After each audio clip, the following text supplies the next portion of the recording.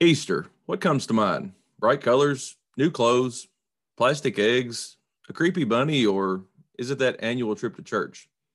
Easter is always viewed as a happy time, the official start to spring, warmer weather and longer days. But do we really stop and ponder about the significance of that day? Do we ever truly understand the joy this day should represent? We celebrate our independence on July 4th, but is it possible that this day is the day we should truly find our freedom? And what about Good Friday? What's so good about it? Do we even know? Many times it passes without so much as a second thought. It is just the opening act to the big event on Sunday, right? But what if Friday never happened? What if the greatest story never told was the same story that we have heard every spring for our entire lives? What if the familiar passages we can almost recite by heart were really meant to be kept there? Have we spent our entire lives looking for the answers to all of life's questions while they are actually hiding in plain sight like a bright golden egg in fresh uncut grass? Today we reflect on the significance of Jesus, the cross, the tomb, the resurrection, and what it means or should mean for everyone.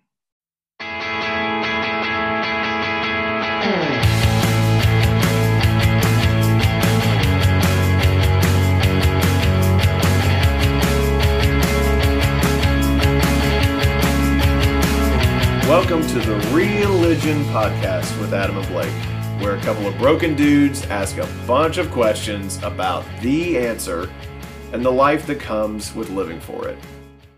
Religion Podcast, episode 12. I'm Blake. I'm Adam.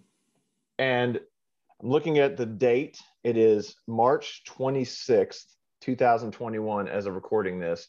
And so we're going to go ahead and say happy almost Easter, everyone who's listening. Easter is approaching, and it's hopping down the bunny trail. Yes, to really just drive that whole illusion home. And whenever I think of bunnies, I also think of the old Cadbury bunny commercials that still refuse to change their commercials every year. They're just like, I don't even care. Well, like, they changed it this year. They did? I haven't seen it. It's a whole other conversation for a whole other day. See, this is one of the great things about not having cable is I don't see the Cadbury commercials. I just assume there's still the ones from 1989 where they put the bunny ears on the line. Yeah, and they're trying to reherse. They're trying to audition to be the bunny. It's a little different. It's a little more PC. That's a little more. That's another conversation for another day. Yeah. So what don't we go watch do, it. So what we usually do is for the Religion Podcast, we usually have something that's that can be a little bit topical, that can be a little, I guess, for lack of a better word, controversial in some ways. But this is the first time that we've had a podcast where the choice of what to talk about was just so obvious, because this is Easter is the foundation. If we don't have Easter, we don't have a podcast because we have nothing to talk about. Yeah. We don't.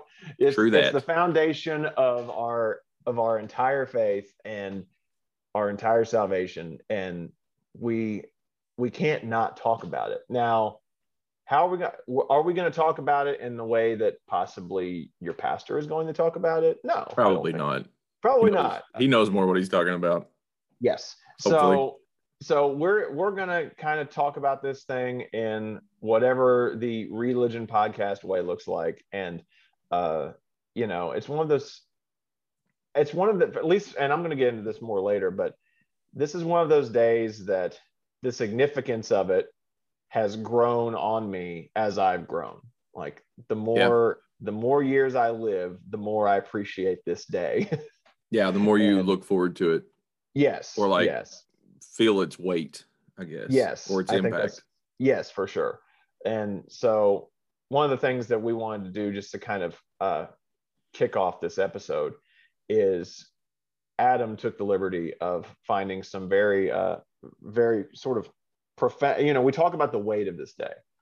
And Adam found several quotes from several very notable people. Some of them are actually from scripture, some of them from notable pastors, people like that really kind of hammer home the weight of what we're going to be talking about and the significance of this day. Because if we really think about it, like has there been a more impactful day in the history of humankind?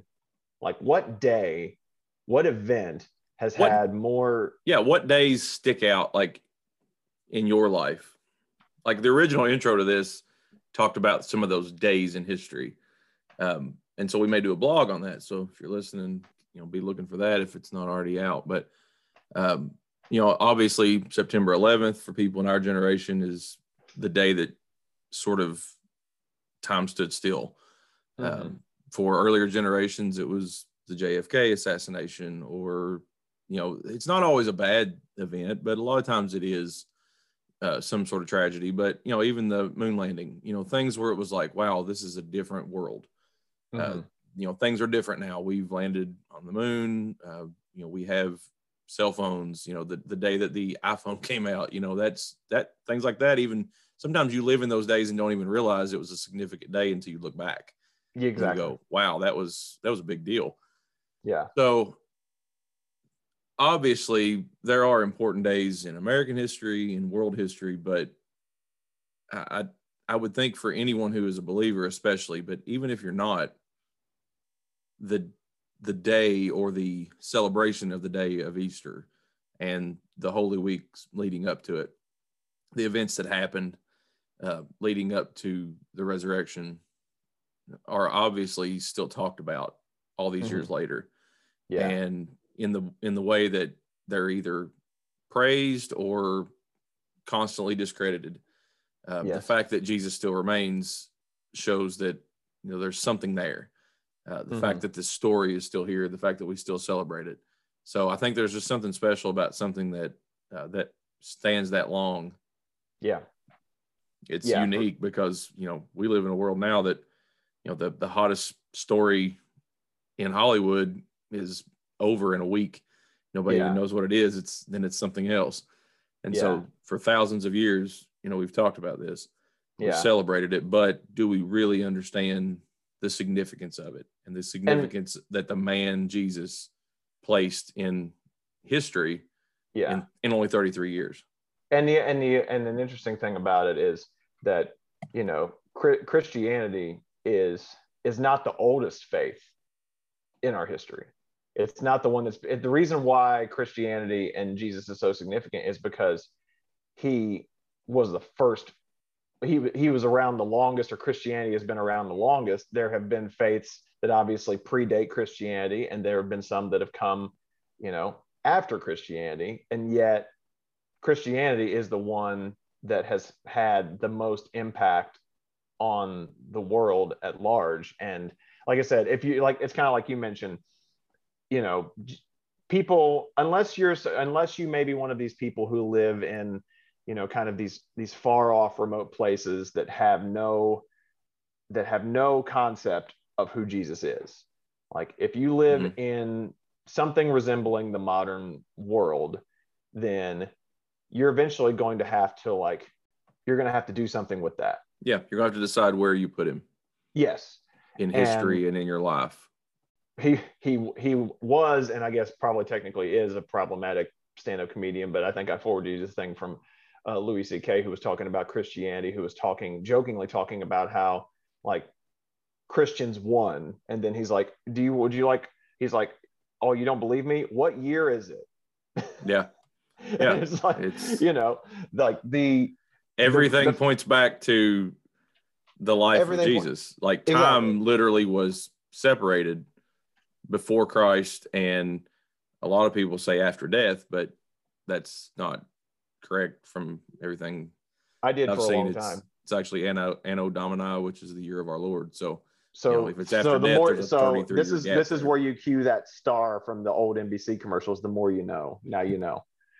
So exactly. You got that now. So you, like you said, you compiled some quotes about the significance and the death of the resurrection of Christ. I know that this first one is from a guy that you kind of turned me on to as far as a pastor goes, somebody whose opinion and wisdom you sort of respect in a lot of ways as far as Bible teaching and things like that. It's Mark Driscoll, and he says, Jesus Christ today is the most extraordinary, the most loved and hated, the most widely considered person in all of human history. More songs have been sung to him, more paintings painted of him, and more books written about him than anyone who has ever lived in the history of the world. Yeah. Important.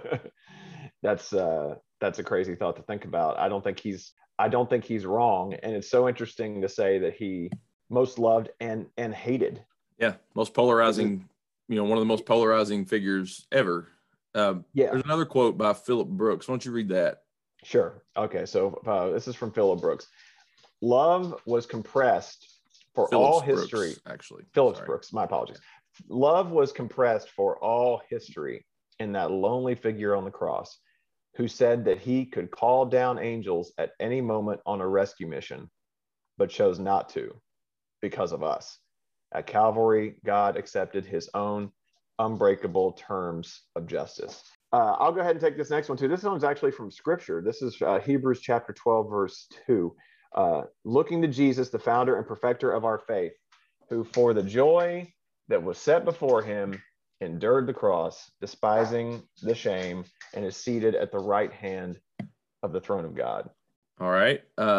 Watchman Nee, this is an interesting quote. Our old history ends with the cross. Our new history begins with the resurrection. Once again, kind of tying in that, the change in time, but, our history, no hope. And then Jesus was, the hope. Kind of like Star Wars, right? Where's Dallas when you need him?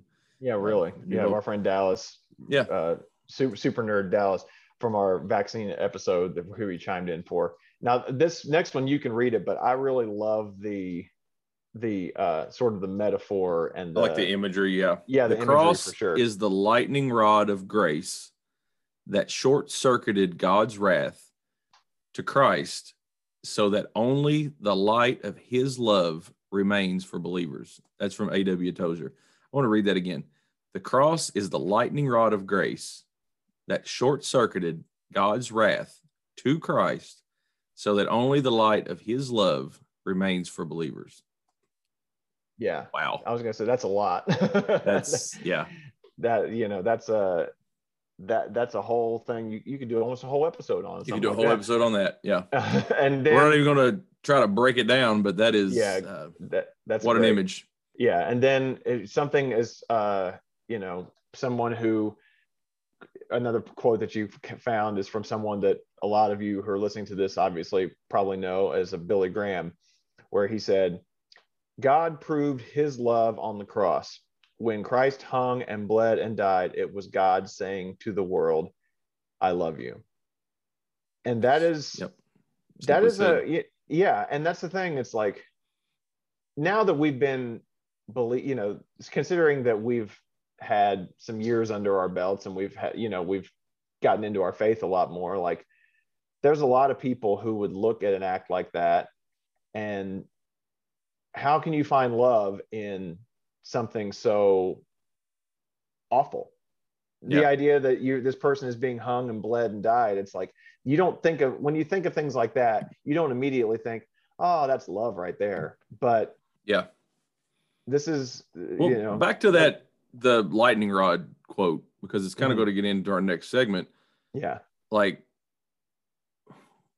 it's such an awesome image to think, like, between heaven and earth, Jesus hung, and he was the only thing worthy. Yeah. And he stood above us. He hung above us, above the world. Yeah. Figuratively and literally. Yeah. But he hung above all those other people who had seemingly no hope on their own, and he became the object of that wrath, but also the object of the grace for them, because without Jesus in between, they all deserved what he got. They all deserved death. They all deserve hell, but God sent the only thing that could, I don't know, like you can kind of almost go into like some superhero stuff and say, it's almost like, you watch these Marvel movies or something and you see these, Iron Man or Thor or whoever fighting, and you're like, how can they obviously he's not going to die because, he could fall off of the tallest building and he just gets up, and it's like, how can he endure this? But like mortal men could not. And it's almost like God looked around and said, is there anyone that can stand the wrath that man deserves? And Jesus was the only one that could, because he was God. And so it was like, I'm going to give you what they deserve, because if I give them what they deserve, nobody will be left standing. Yeah, exactly. And not Crazy. just like, it's a lot. Like that's the thing about Easter. And that's the thing that I hope that people who are listening to this either start to realize or just realize, if that's not even a word, I just made it up. But it's religion, so popular. Yeah, exactly. So it's just like the idea that we should think about what our fates could have been. Yeah. Think about living in a world where Jesus never came, like ever. And there was no, and we didn't know of anybody. Or think about a world where any part of this story is, you take some of the details out, or like some of the significant parts of the Easter story away, it changes everything. They all have to be there for us to have the hope that we have. And I know the scene I'm thinking of in my mind now that I was trying to think of. It's the scene in Endgame when Hulk puts on the gauntlet, the glove, and he's like, I was made for this. Like I was made from this energy. So like, I'm the only one that can stand it. So let me do it. This is what I was born for, like, it's almost like that imagery. Now I'll never watch that movie the same, because God's going, who can handle it? And Jesus is like, I'm the only one. I was born for this, send me. So that therein lies our question to this next part. Why do you think that it had to be Jesus? Why did it have to be a blood sacrifice? Did you ever wonder if there could have been another way? God created everything. He destroyed it all in, a flood within just a few years, and 8 people survived. He saved the Israelites millions of times, but like all these times, he was always more powerful. Like, he created the world. So, for lack of a better term, why not just flex on everybody and say, I'm going to fix it. Like, why send your son? Why send Jesus? Like, if I'm a father and I'm saying, I can fix this myself, or I can send my son to be punished, killed, crushed, ultimately by me, I'll just send him. Like, I think that's where that song Reckless Love kind of tries to go, is like, there's a song out there that says, what a strange way to save the world. I can see why people have a little bit of a problem at times looking at this on the surface and saying, man, God seems like, a really bad, selfish guy, like he could have saved it himself, but instead he sent his son to be killed. And he was the one that basically was pouring out the wrath on him. Like, what kind of God is this? Some people have problems in the Old Testament with, like, God seems like an awfully mean person. But like, when he sends Jesus, do you almost sense that, and I don't know if this is right, but sometimes I almost sense that it's like the nature of God changes a little. And I don't know that that's biblically accurate. And some people would probably throw in their phone right now, but it's like when grace came into the picture in the form of Jesus, the way that God reacted with man was different from that point on. Old Testament, New Testament. So this is something that I was actually going to talk about in a later segment, but I kind of pulled it up here because it's just kind of touching on this. I guess one of the things is, like, there's people that think about God, and it's like, does the nature of God change? I would say it doesn't change with Jesus, but maybe it's just like revealed in different ways with Jesus. Like, I don't know if that's even Did your nature necessarily change as a accurate. man? Like, do you think that deep inside, you were still the man that you are before you had children, but that child changed the way that you displayed it? Yeah. I Like, guess I understand what you're saying. you know what I'm Yeah. saying? Like, it's Yeah. almost like because now the system is grace. Before the Mhm. system was law, Yeah. and it was a God of law, and it was Hmm. commandments, and I sometimes think we get that wrong, and we say, well, God was just rules. And I'm like, Hmm. no, I think we miss that sometimes. And we say, God chose this one group of people out of all these other people. How unfair of him.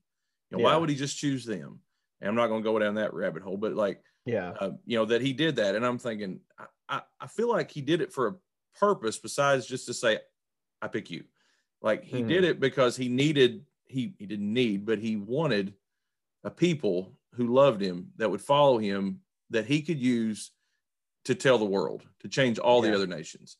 And he Yeah. chose this small, tiny nation because if he chose a big one, everybody would say, well, obviously they're more powerful because they're the biggest. And he Yeah. chose this small people. And he said, out of you, I'm going to change the world if you'll let me work through you. And then Yeah. they kind of messed it up. They just Mm. kept going, oh, well, we're supposed to be following these laws and, these Yeah. rules. And, then it's all about the rules and let's make rules about the rules. And he's like, no, the rules were to keep you all in line, Hmm. to protect you, to make you different than the rest of the world so that the world would look at you and go, wow, what's different about them? There Yeah. must be something going on. What's the source of your strength? Yeah. But instead, they turned the law into their God. So Yeah. that's why Jesus had to come, I think, because Yeah. he was the only thing that would suffice. Yeah. So what you're talking about is interesting because you're talking about like why Jesus, why do this the way that why God chose to do this the way that he chose to do it. And there's this really interesting video that I found on YouTube from a guy like named Matt Whitman. He has a YouTube channel called the 10-Minute Bible Hour, which I actually would recommend checking out. It's actually where I found, he kind of recommended some study Bibles he found, and it's where the one that I'm currently using. Ours should be But called the 10-hour Bible Minute. exactly. But he had a video that was called "Top 7 Times God Stacked the Deck Against Himself on Purpose," and it mentions some things like the fact that some of the things that you may mention later, like the parting of the Red Sea, the feeding of the was it the 5,000, 5,000. 5,000. Yeah, it is. Thank you. Not that I haven't read that part yet, but so it's the top 7, and the number 1 was Jesus and the Gospels, and Jesus, death, burial, and resurrection of Jesus Christ, which he said, quote, was the ultimate example of this motif of stacking the deck against God's self for his own glory. So he said, and he kind of mentions this. You go back to the superhero references. He said, like, God could have just like come down like Superman and just been like, dun, dun, dun, and it's like he had that capability, but Jesus could have done that. Jesus could have said, better than all y'all. Watch this. Like, but instead he's like, no, I'm like all of you all, but I'm better. Like I'm going to show you how you can do it better. It's like, he's, instead of sending like this, giant all powerful superhero, like he puts a baby in a manger. Baby. Like, what? Yeah. Like, a baby can't do anything. Yeah. And you talk about God's character, and if you think about the fact that Jesus dying on the cross for our sins goes back to 2 of what I would say are God's most commonly known character traits, which are his love and his justice. Like, he's a just God. Yeah. This is a sentence that needed to be carried out. Yeah. By someone or some people. Well, as a father, if you don't follow through with the punishment, then you're a pushover. Yeah. Right. And they had perverted his law and completely missed the point and ruined the relationship time after time after time. I mean, just read the book of Judges. It just keeps saying And then the people did what was evil in the sight of God.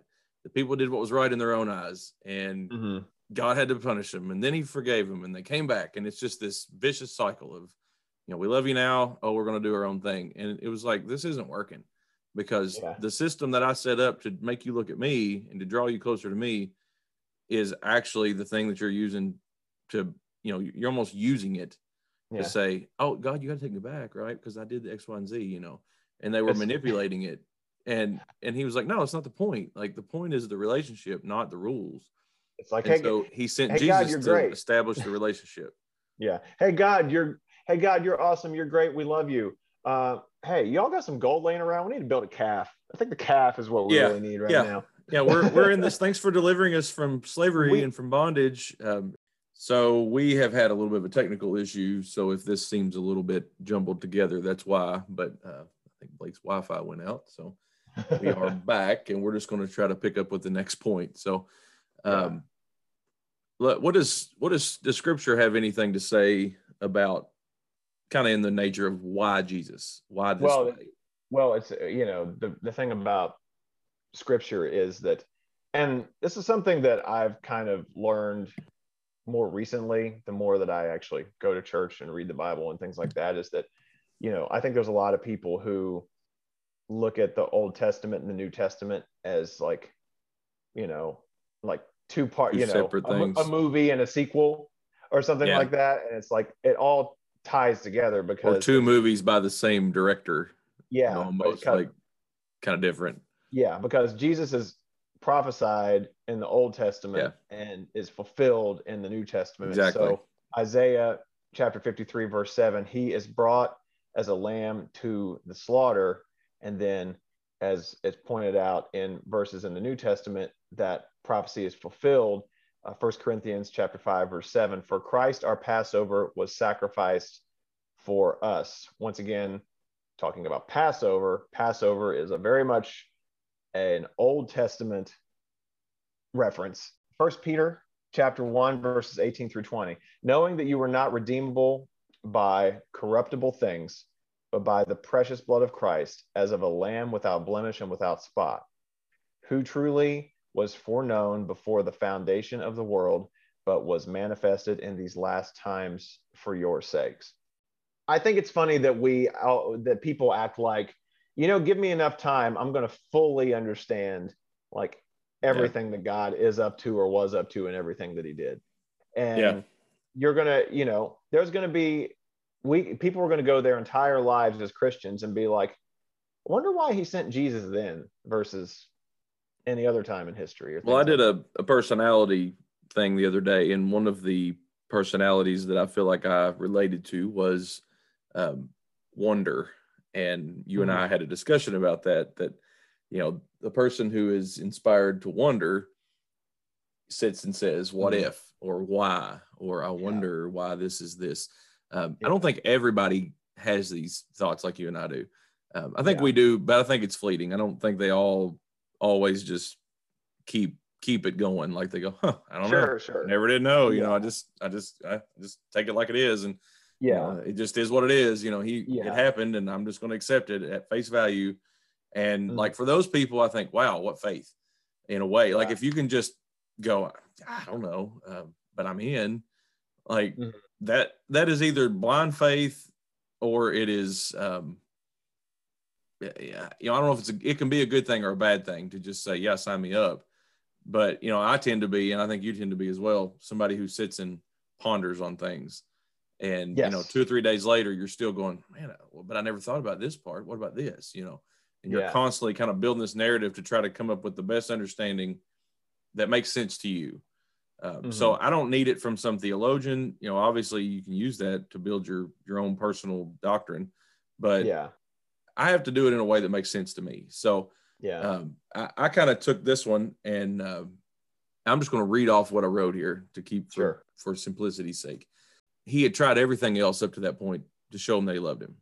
He loved them. Or close to it. Yeah, or close to it. He had been more patient than he had to be. He had created them. He placed Adam and Eve in a garden. They they acted on their own. They went against, like if you have nothing to worry about, but just to hang out in a garden, a paradise, and you can mess that up, then it's going to be a long long run for humanity, because we messed that up and we didn't get any better, because it wasn't long that he destroyed it all and only saved 8 souls. He saved Noah and his family. He chose an entire nation to be his representatives, and then they turned that into a competition. He allowed his people to conquer in the face of certain defeat against the greatest of odds. You think about the story where, the army was too large, and, God says, no, it needs to be less. So it's, just dwindling it down. The ones that do this are the ones that you need to take with you. And so he goes from thousands to 300 people. Yeah. And that army was victorious as long as they did it God's way, because God was on their side, even though everyone else outnumbered them, 100 to 1. And this goes back to the whole, like, God's, I think this may have been something that was even referenced in that video I mentioned earlier, God stacking against him. Exactly. Like if he can be the best team in the tournament, nobody's going to be surprised when he wins. But if he's a Cinderella, he puts that baby in a manger and says, let this baby change the world. He doesn't put him in a palace. It's, I don't know. It's just, God has an interesting way of doing that. He rescued them from slavery. He knocked down the walls of Jericho. He parted the Red Sea. He provided food from the sky and food from the ground out of nowhere. He gave them a land of promise so that they could be the light to the rest of the world and the rest of the nations, and still they missed the point. And so the next question is, I got to ponder on this when I was writing this.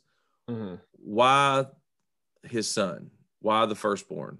Why his only son? So I sort of got to thinking back through scripture. Cain was the firstborn in the new evil world outside of the garden. So the first children born were Cain and Abel. Cain was the first. Cain was evil. Cain killed Abel. We know the story. So it's like the very first new person outside of the garden killed his brother, the firstborn. And so it was like from there on, it was just downhill. The firstborn received the blessing and the inheritance in those times. And so we know that story of Jacob and Esau and how that all went down. In Exodus, the killing of the firstborn was how Pharaoh tried to break Israel. And so he said, well, they're becoming too numerous. We'll just do that. And then Moses gets hidden in the weeds and in the basket and gets rescued. And, we know that story.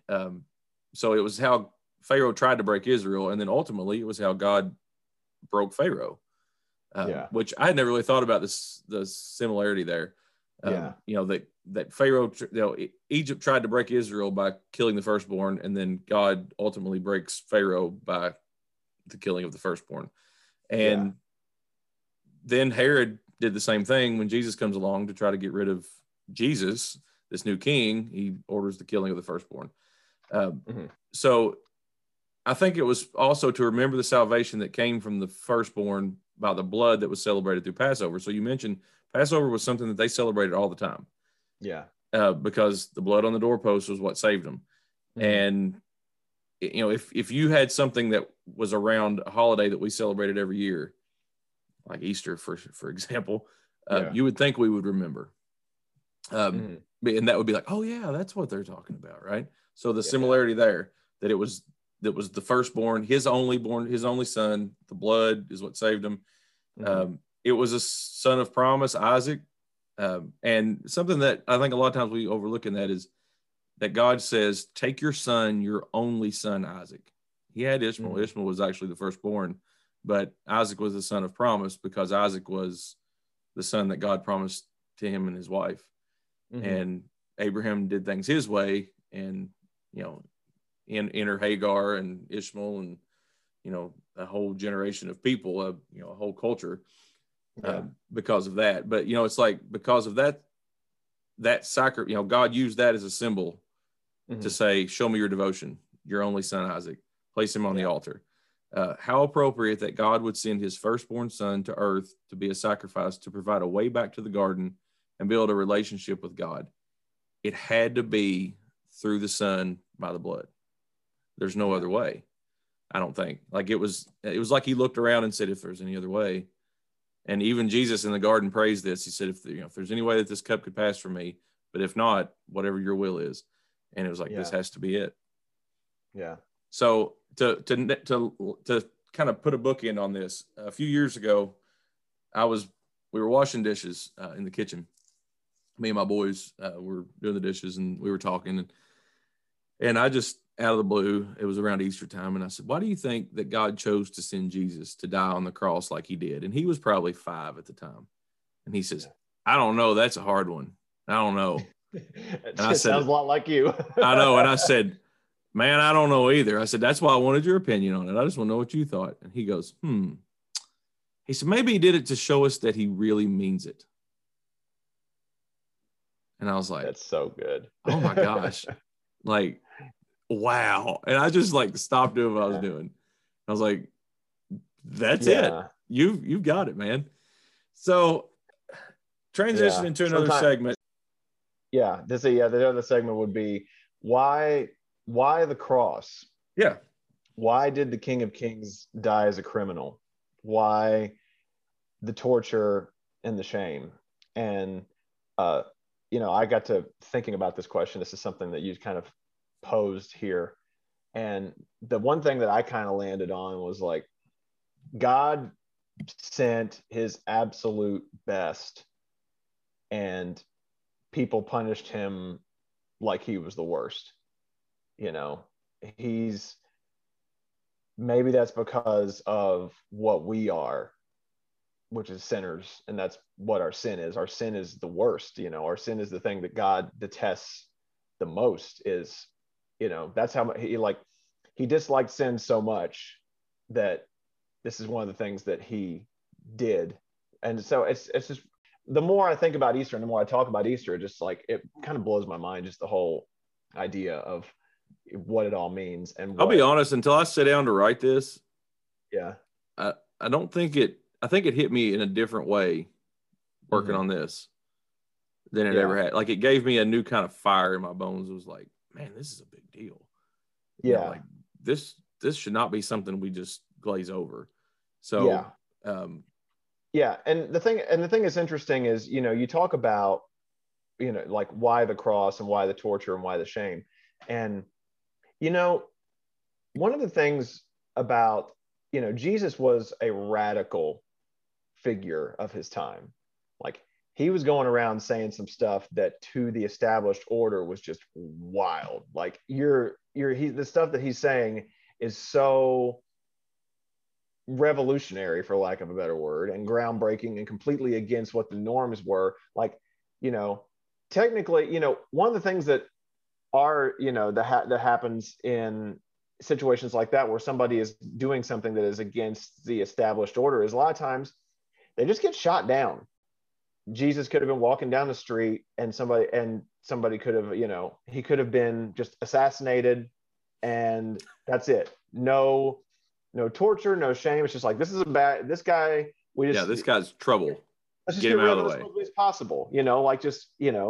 Just get rid of him. Like, quietly.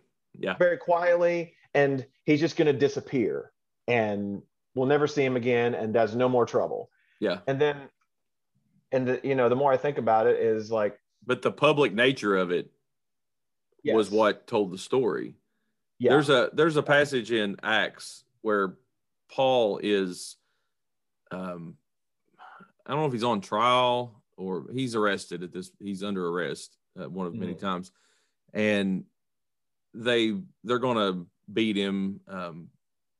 And I don't know what all, I can't remember the details of it, but it's toward the end of Acts. And so like, we know the story of, hopefully of Paul going and, how he is converted.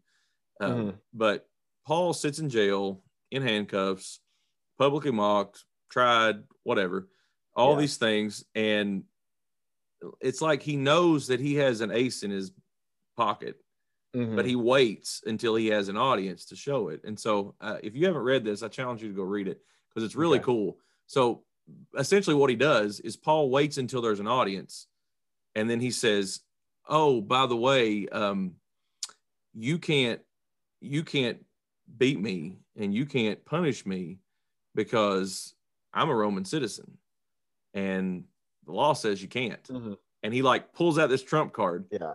And I'm sitting here thinking, why didn't you do that at the beginning? Like, why wait till now and go through all this trouble and get everybody all stirred up? But he does it from the top of these stairs as they're leading him away in handcuffs. And he turns around and says, I was on my way to kill Christians. And then, this happened. And he tells his whole story, which, like we've said, your story is the one thing they can't refute. Yeah. And he tells his story to all these people that are just standing there. And then the guy says something to him and he says, oh, are you a Roman? Yeah, I see that you bought your citizenship. I was born a Roman citizen. So what are you going to do about that? And they're like, oh man, we got to let him go. What? And it was like, but he was like, I'm going to tell my story first. And so it's like, I think that's the whole thing of like, why didn't he just say, you can't take my life from me, I'm out of here, or I'll show you. Part of me wants Jesus to be like, I'll show you I'm God, like let me just but instead he just says nothing. He just stands there and lets them say it. It's like, whatever you say. So there's you referenced the book of Isaiah earlier, and once again Isaiah also foretold Jesus Christ's crucifixion as the sinner offering for the world. So Isaiah chapter 53, this is kind of verses 4-6 and sort of 10 through 11 later, but so the prophesied, surely he has borne our infirmities and carried our sorrows, yet we esteemed him stricken, smitten of God, and afflicted. But he was wounded for our transgression, he was crushed for our iniquities. The chastisement of our peace was upon him, and with his stripes we ourselves are healed. All we like sheep have gone astray, we have turned each one to his own way, and the Lord has laid on him the iniquity of us all. So continues here. Yet the Lord willed to crush him, and he has put him to grief. You shall make his life an offering for sin. He shall see his seed, he shall prolong his days, and that the purpose of the Lord might prosper in his hand. He shall see of the travail of his soul. He shall be fully satisfied. By his knowledge shall my righteous servant justify many, and he shall bear their iniquities. So it's this idea that the bearing of our iniquities, but like not in some, like I mentioned before, it's just like, oh, there's Jesus walking down the street, let's just get him out of the way. Like that's not, like, to actually see the scars, to see the punishment that he took, the torture, everything else, is like, God needed to show us what our sin kind of looked like. Ooh, I like that. That needs to be a quote. This is what it's doing to my son right now. Like, this is what is happening because of it. This is what your sin looks like. I think that's just one of those situations. Yeah, exactly. This is what your sin looks like. So go on to another, 2 Corinthians chapter 5, verse 21 says, for he made him who knew no sin to be sin for us, that we might become the righteousness of God in him. So this is once again alluding back to the fact that why the cross?